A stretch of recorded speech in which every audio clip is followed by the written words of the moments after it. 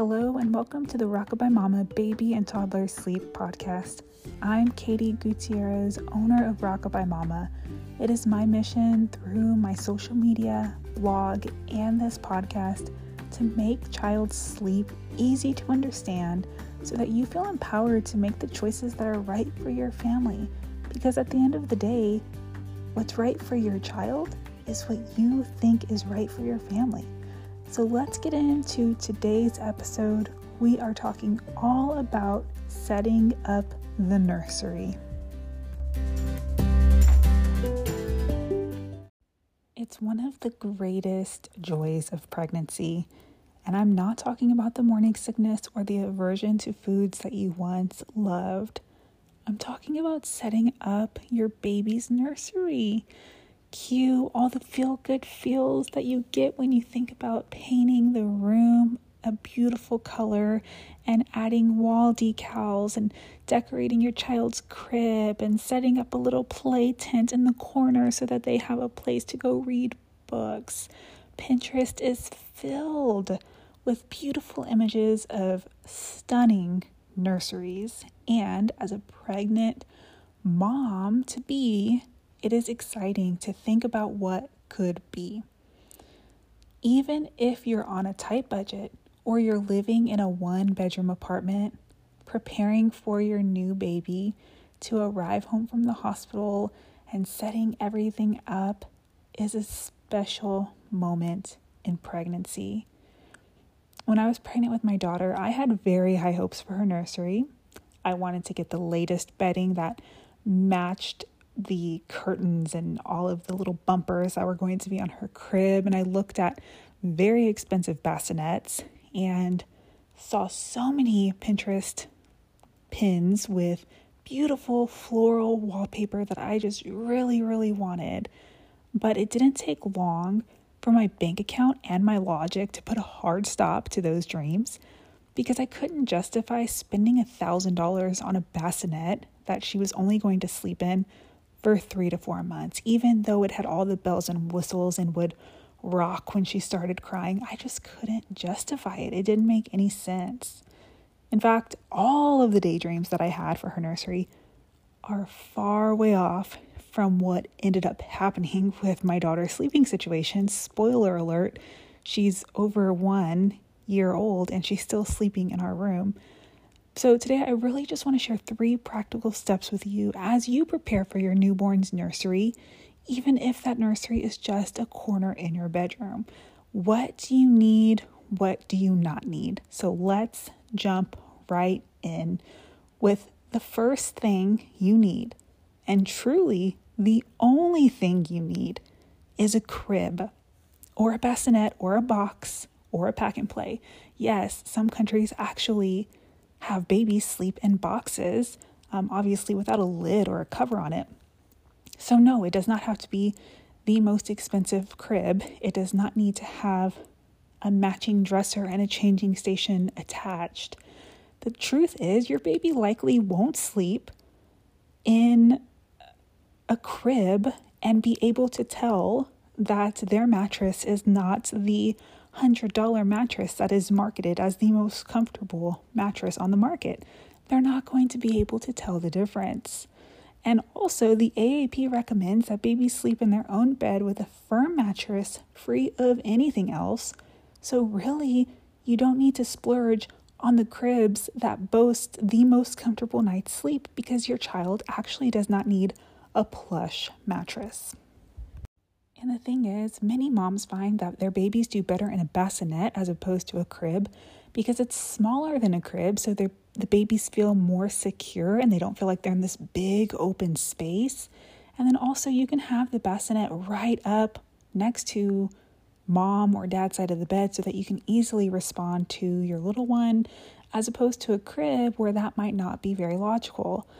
The other thing about a bassinet is you can move it into different parts of the house. So if you are in the living room during nap time and you want your little one to be close by, you can move them in their bassinet. You can't do that in the crib. But you don't need a bassinet with all the tricks and gizmos unless you really want a specific feature. I am not knocking any bassinet that comes with bells and whistles. For my daughter, we used a very basic bassinet. It had wheels and it rocked a little bit, but constantly I would think, man, I just want to put my hand right on my daughter so that I could feel her breathing, so that I can reassure her when she's going to sleep. But the bassinet just wasn't designed for that. And so for my next child, yeah, I would love a bassinet where the side right next to the bed lowers down so that I could easily reach in and reassure my baby and all that jazz. So that's fine if you want a bassinet that has specific features, but don't fall into the trap of thinking you need the latest and greatest for your child to sleep, because guess what? Whether they sleep well or not is not going to be influenced by the bassinet that you pick. Now, what about a play tent or a bureau or a changing station and a rocking chair? Doesn't every nursery need one of those? Why am I only telling you about a crib? I'm sorry to burst your Pinterest nursery goals, but no, your baby just needs a crib, period. All the extra stuff is nice, of course. If you want to set up the nursery with specific furniture pieces, yes, do it. But it's not needed, and I'll get into that in a little bit. So just a crib you need. Everything else is nice icing on top. Now, the second thing I want to talk to you as you prepare for your baby and setting up the nursery is safety. Now, you might not need to cover all the outlets because your little one's not going to come home crawling, but in the first year of your child's life, they should have nothing in their crib. No pillows, no blankets, no bumpers, no toys. They just need a tight-fitted sheet. And this is the biggest area, the biggest safety concern I see with many families. So make sure the crib is completely free and safe. Even baby mobiles, although they're pretty, they can pose a safety hazard. And truthfully, you can stimulate your child with mobiles in other ways, where they're laying on the floor and they have a mat that has a little mobile on top. Things like that are safer than letting them sleep with a mobile above them.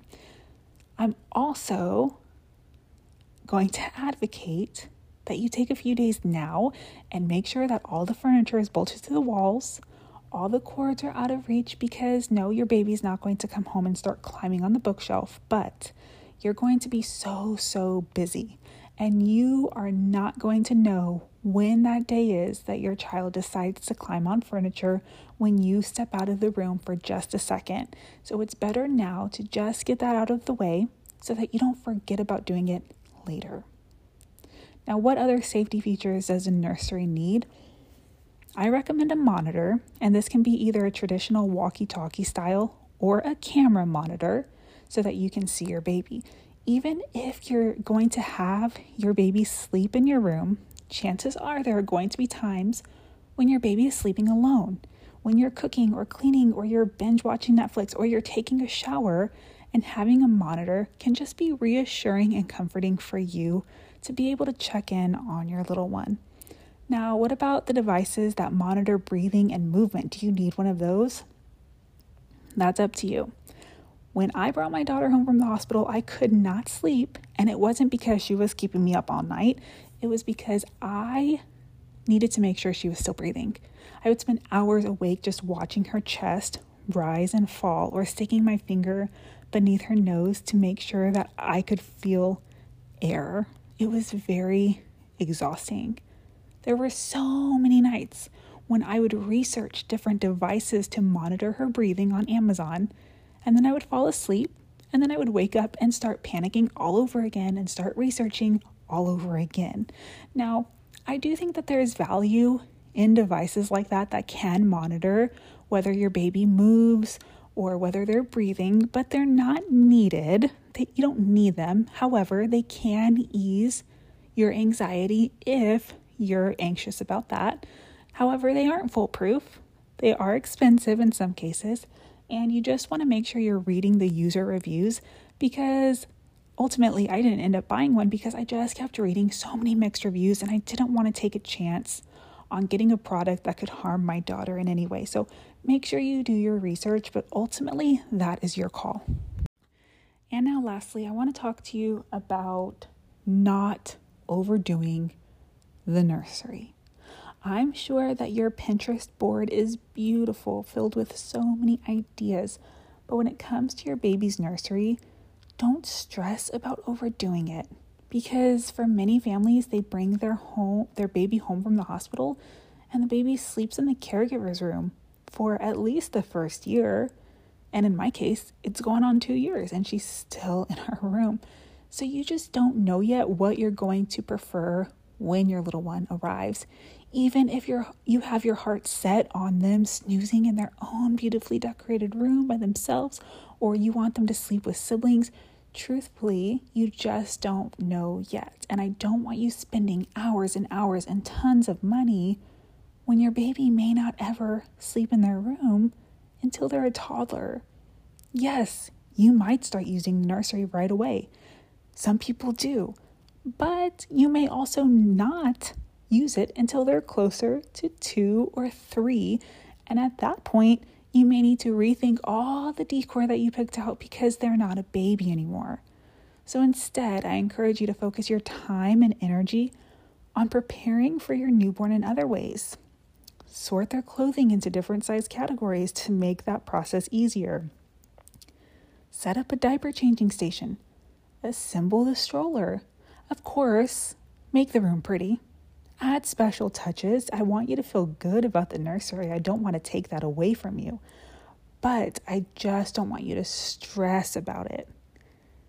Trust me, when you get to know your child's character and the things that they like, you'll be able to personalize their room just for them.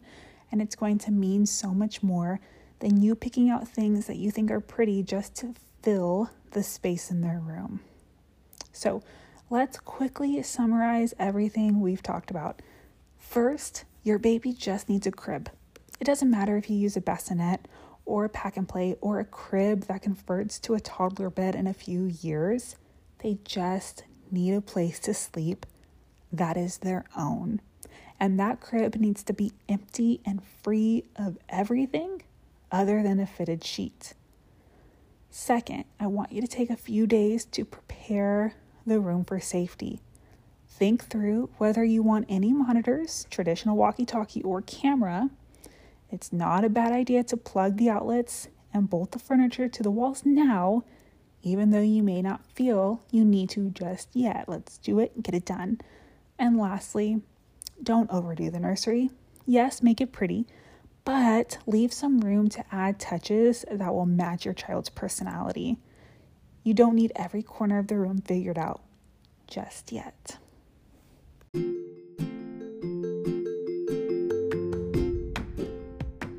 am so excited as you embark on this journey. Hang on, it is going to be the ride of your life. I think preparing for your child's arrival is so exciting and fun, and setting up the nursery is a special moment, and I want you to have fun with it, but I don't want you to stress about it. This should be an enjoyable time. It does not have to be perfect. You are not trying to impress anyone on social media. Just do what's right for your baby. Make sure it's safe. Make sure it has the essentials. Make sure you feel good about it. And then add those special touches later on when your little one arrives. I am so glad that you have found me here. Please follow me on social media. This entire month of January, I've been sharing tips for your newborn and helping them sleep. There are obviously other tips for infants and toddlers, so make sure you're following me on social media. Sweet dreams, y'all.